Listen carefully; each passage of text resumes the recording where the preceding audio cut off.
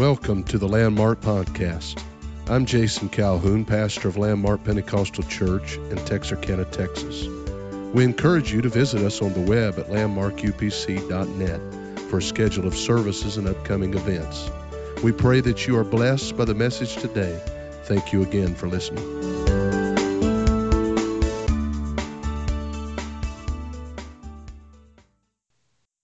As a kid, I would never dress out in school, in gym class. I would never compete with other schools. They would time me in running. I don't recall ever losing a race. As a kid, I'm 73 now, I probably couldn't run to the bathroom, but I have broken the 4-minute mile. I did it in blue jeans, sweatshirt, and everybody else was all dressed out. It just was something that came easy. My heart rate today is still in the low 50s. I have a low heart rate. I have a low blood pressure, maybe 75/35. I have low blood sugar. It stays in the lower 50s and sometimes the upper 40s. I have a low IQ. Everything about me is pretty low, I guess.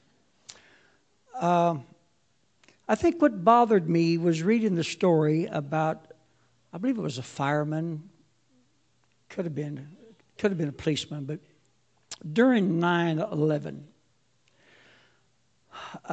when the towers were collapsing, and this particular gentleman was knocked unconscious. When he came to in the hospital, he asked his buddies, he said, "When you found me, which way was I running? Was I running into it or was I running out?" And the more I got to thinking about that, in terms of living for God, the direction you're running makes all the difference in the world.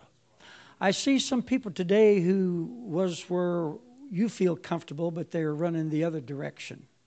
I've got a whole lot more tolerance with people running this way than I do with people running that way. Do you follow me so far? I heard the story about a guy who saw that the police were trying and the lawyer was trying to serve him a subpoena, or what so he hid and he ran. And for 14 years he avoided being served.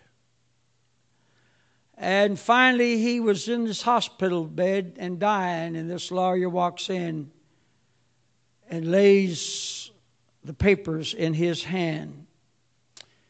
It wasn't a subpoena. It was the notice that he'd inherited $45 million, but he has been running from it rather than standing neglecting it. Sometimes we don't know why we're running. We have this built-in fear, this imagined fear. It makes us run. I wouldn't say offhand that there's anybody in this room that's running from God. But to me, the direction you're running is everything. And I hope I can get everybody on the same page this morning. Well, no matter where we're at in God, we should be running towards Him, not from Him. Can I get a witness from somebody? I was listening to somebody yesterday. They said, I have 2 wonderful children and another child. I have 5 children, and I have one son that whenever I said, "Hey," or hollered at him or something, even from the time he was 2 years old, he would turn and run straight for me and throw his arms around my leg. You can't beat a kid that's doing that when they run to you. Now, if they ran from me, Katie, borrow the door. I don't even like a dog that runs from me. It'll find a new home. I'm twisted up here, so just deal with it. What I'm trying to say is that when we run to God, no matter what shape we're in, no matter what condition we're in, you won't find a God that's going to punish you. You're going to find a God who wraps his arms of mercy and love around you when you run to him. Can I get a witness? I have a 2-year-old granddaughter I get to see maybe once a year, 4 or 5 days out of the whole year around the pagan holiday time. And she saw me this past week, and when she got out of the car, she ran to me. Now, what do you think that does to an old man's heart? You see a little 2-year-old running to you and throw her arms around you. That means Grandpa's wallet just got wide open. That's what that means. And when you run to God, his wallet of mercy and blessing just come wide open when you run to him. Can you all understand how I'm thinking here this morning? We run sometimes out of desperation. We even run to the rescue. I was in a mall many years ago when my daughter was 3 years old. And I don't want to tell you where because I don't want to bring Natchez, Mississippi into the story. But 2 men got a hold of my daughter and was running out the door with my daughter in a mall. And Sister Arlene Cavendish screamed to my wife, "Marcia, they got your baby." My wife had her back turned and was only this far away from her, but they got her behind my wife's back. I'm 100 feet away. I knew I could catch him. It's what I'm going to do when I get there. We need to talk about just a minute. I looked there was nobody else in the mall to help me. I'm in a suit. Now, my wife, I made a pledge to my wife I won't jump up and kick my heels anymore. She's afraid I'm going to throw my back out of place. But this time of my life, I could still give you a nice karate kicks, taekwondo exhibition. I could kick up about shoulder high. I looked on the ground. I was watching guys working on 3 levels of scaffolding. And on the floor was a lead pipe about that big. And the devil said, "Pick it up." And sometimes the devil has good ideas. Lord, I apologize for that. You say, "Brother Ballestero, you're a preacher." I plumb forgot. If you got babies and you're not willing to protect your babies, you ought not to be having any babies.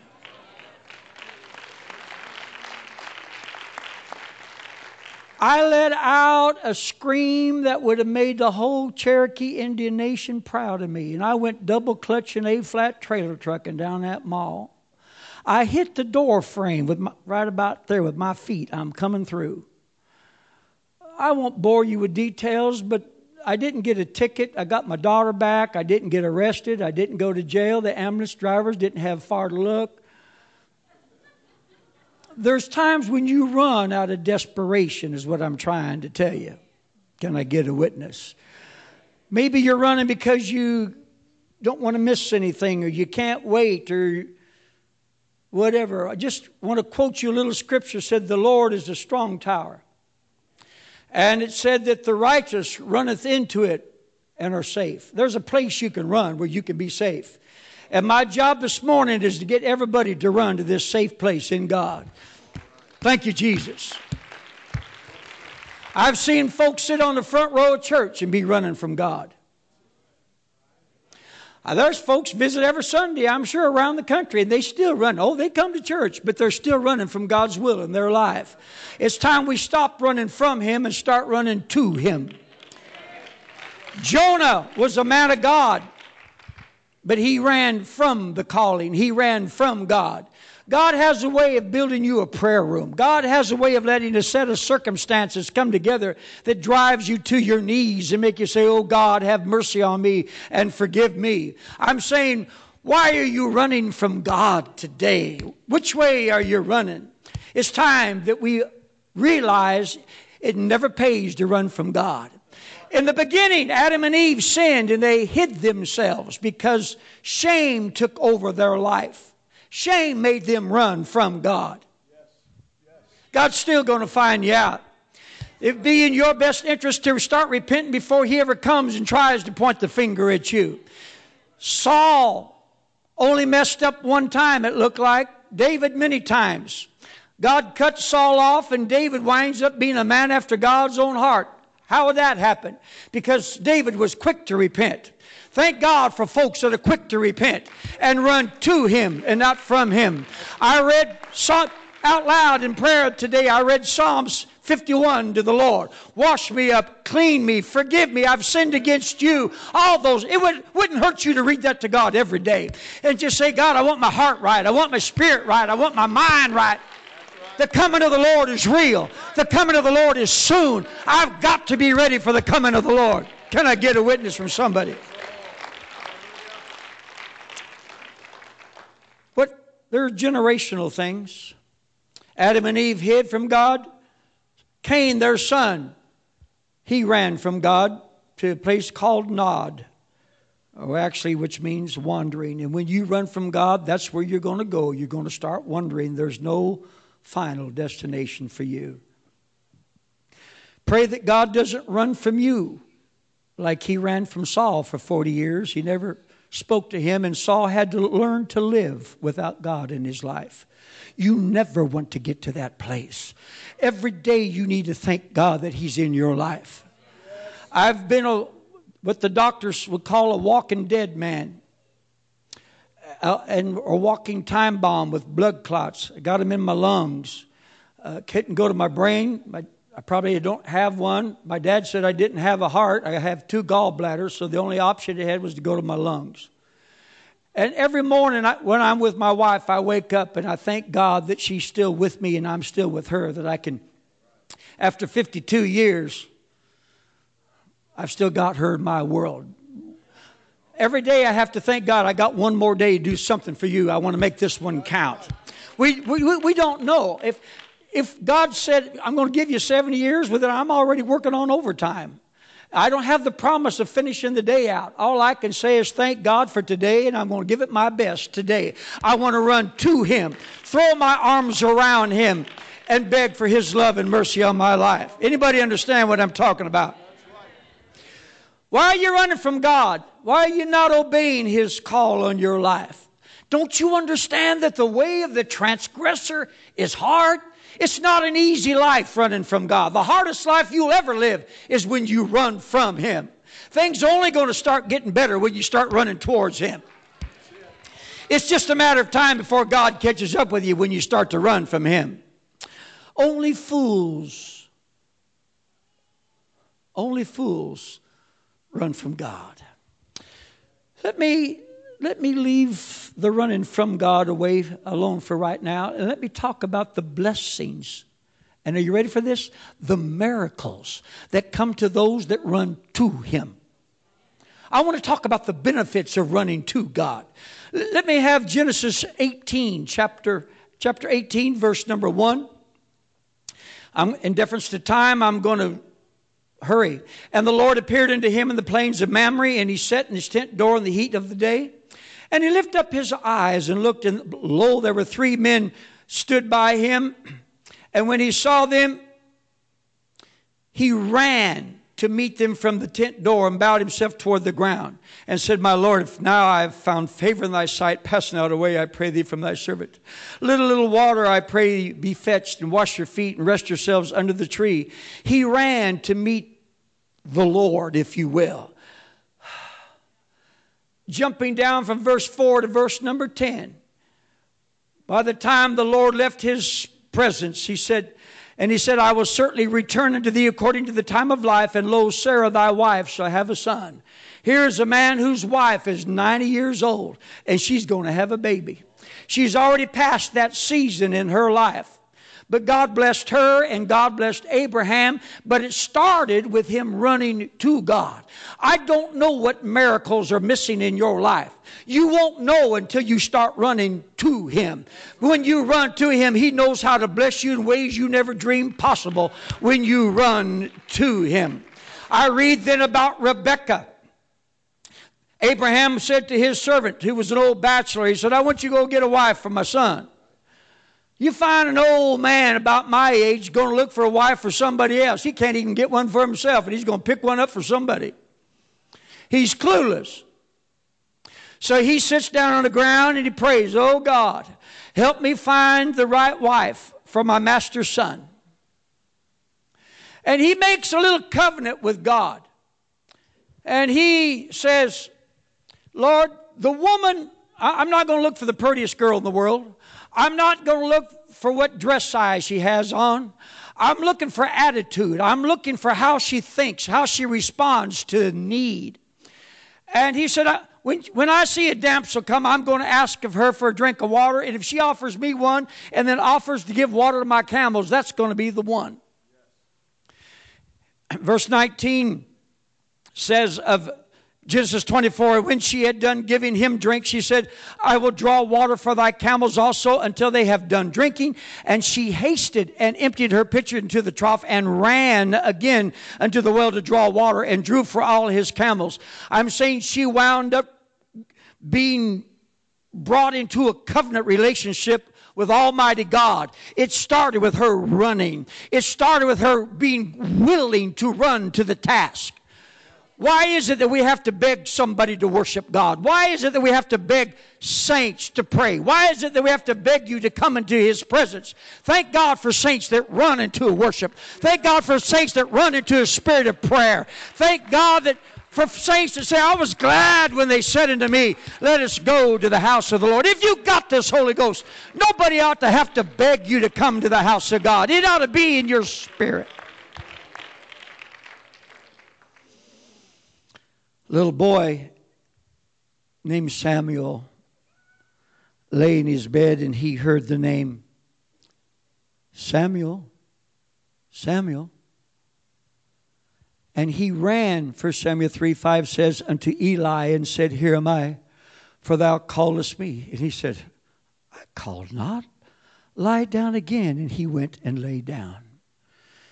Here was a man, a young child actually, who was wound up being anointed and wound up being one of the most precious prophets of the Old Testament. A man of God. Would you like to have the anointing on your life? I don't care if you're 7 years old like Samuel was. It all starts with you being willing to run.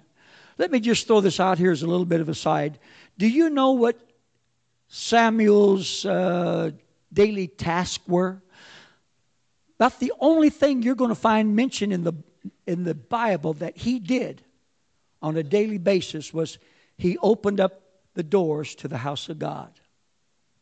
See these people standing up here this morning? You know what they were?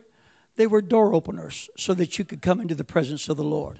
The greeters in the sanctuary back there, the foyer, they're door openers. There's somebody that makes you welcome into the house of the Lord. It may seem like a menial task to you. It doesn't amount to much. And we don't give ourselves a whole lot of credit, but we're trying to set a table. We're trying to open the door. We're trying to make folks welcome in the presence of the Lord. I want to be a door opener. How about you? I'm reading again about little David. Reading again in Samuel, 1 Samuel 17:48. And it came to pass that when the Philistine arose and came and drew nigh unto David, that David hasted and ran towards the army to meet the Philistine. He didn't run from the problem. He ran to the problem. Would you like to have dominion over some of the things in your life? Would you like to have the victory over your biggest enemy? It doesn't happen when you run away from it. It happens when you run to it. God knows how to fight your battles. God knows how to give you the victory. Anybody here need a miracle today? 2 Kings 4:22. The Shunammite woman called unto her husband and said, Send me, I pray thee, one of the young men and one of the asses, that I may run to the man of God and come again. She had made sure that a room was built on her house where the man of God could spend the night. She knew how far it was to the next city. And she wanted to make sure that he didn't have to sleep on the ground as he was traveling by to the next little village. And when the day that she introduced that little room to him and it was all finished, he made a promise unto her that she was going to have a child. And sure enough, she did. And lo and behold, when the baby's old enough to go out in the field with its daddy, I'm not saying it's a sunstroke. I'm just saying he was out in the field. And he complained of my head, my head. And they took him to his mother, and he died in her arms.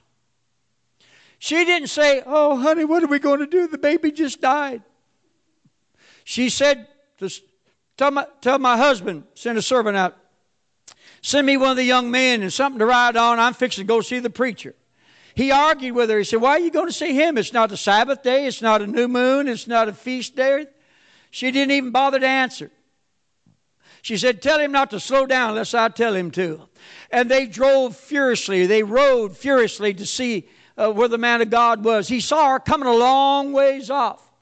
And Gehazi got sent out to meet her, and he said, is it well with you? She said, it is well. She said, is it well with thy husband? He said, it is well. He said, is it well with thy child? And she said, it is well. How can you say it is well with your baby when your baby's dead?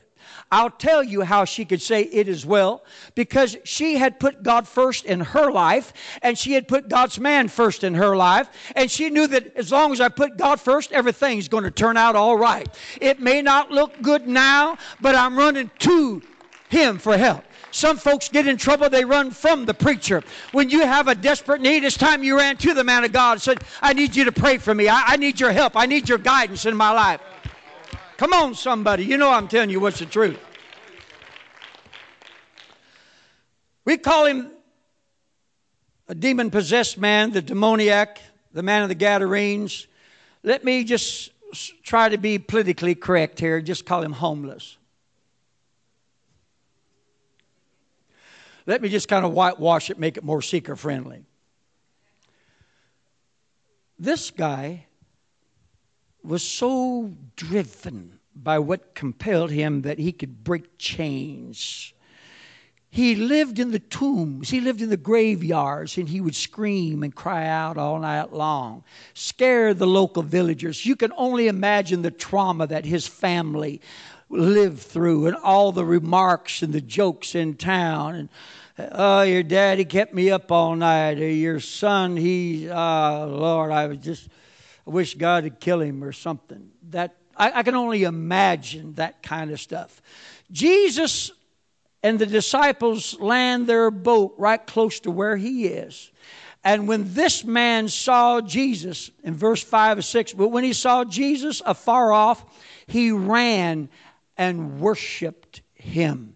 Do you know that the key to your deliverance, the key to your blessing, starts with worship? I was taught as a young man, you can worship your way out of whatever you're going through. You say, well, I just don't feel like. Let me just tell you, you won't solve one problem staying out of church. You won't solve one problem staying home. Here's where your answers are found. Here's where your deliverance is met. Here's where you get help. Here's where hope is. Run to him and worship him. Can I get a witness from somebody? And he begged him, oh, Master. When he sat clothed and in his right mind, and God knows how to turn your world around immediately. It doesn't take God all day to take care of business. And he begged the Lord to please let me go with you. And the Lord said, no. This is the only man the Lord turned down. He said, go on back to your home. Tell everybody what I've done for you. You know what God's looking for today? Some walking billboards. Some people that are willing. You remember what I used to be? You know how I used to live? God, that's what God's looking for. So they go home. After the storm. Mark 6:53. And when they had passed over, they came to the land of Gennesaret and drew near to the shore. And it says in Mark 6:54, and when they were come out of the ship, straightway they knew him and ran through that whole region round about and began to carry about in beds those that were sick, where they heard he was. And whithersoever he entered into the villages or cities or country, they laid the sick in the street and besought him that they might touch, if it were but the border of his garment. And as many as touched him were made whole. What I'm trying to tell you is that there are miracles of healing began with them running to meet where Jesus was. If you need a miracle of healing in your body, I'm not preaching against doctors, but we're pretty quick to run to a doctor.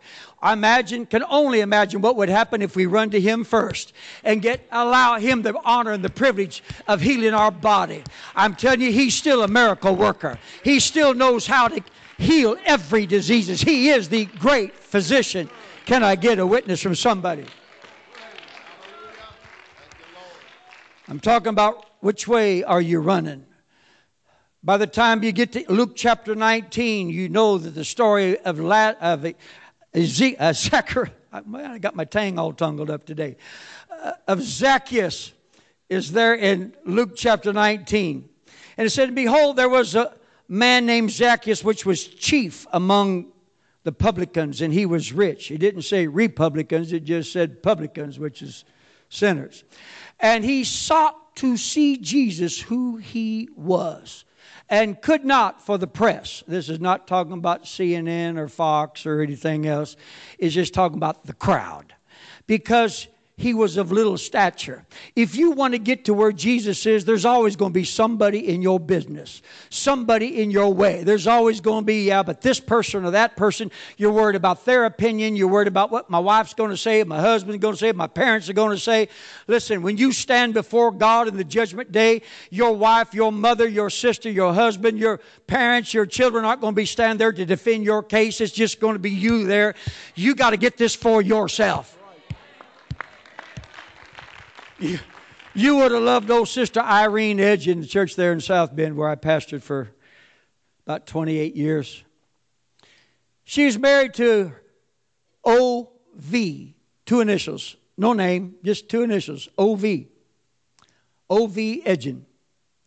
O.V. Edgen never clapped his hands, never sang a song, never stood up for anything, never went to the altar, just came. Never missed a service, just sat there. Never got the Holy Ghost, never got baptized, just sat there. And so here Irene is, and she's a little spitfire. I don't know how opposites find each other, but Lord, they do. And she never missed an opportunity to get on her feet, to sing, to clap her hands, and she's in her 80s. One night in testimony service back in the day when we could trust folks to testify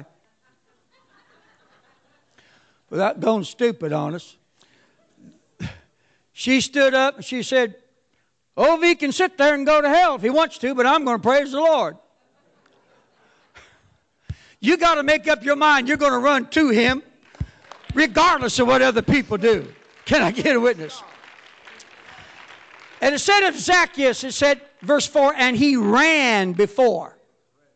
It all started with him running to find a way to see Jesus and climbed up into a sycamore tree to see Him, for he was to pass that way. When Jesus came to the place, he looked up. If you're willing to run to Him, He's going to stop when He gets to where you are, and He's going to make eye-to-eye contact with you. And He said unto him, Zacchaeus, hurry up, make haste, and come down, for today I must abide at thy house. I got to go to your house. And he made haste and unclimbed the tree and received Him joyfully. The way you receive Jesus is going to determine the outcome of it. You ever see somebody, you give them something and you can't even hardly get a smile on their face? They say something like, well, you didn't have to do that. Look, Jack, all you got to say is, thank you.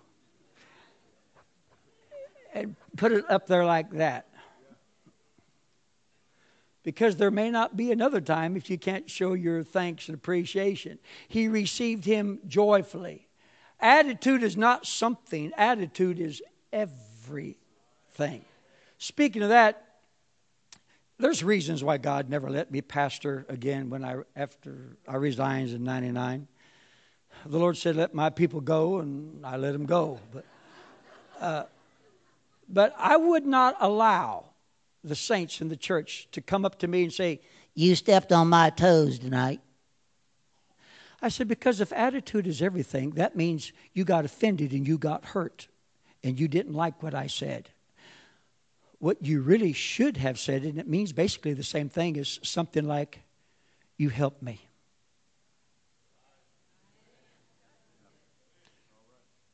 It got a little quiet right about there. I'll try to move on, okay?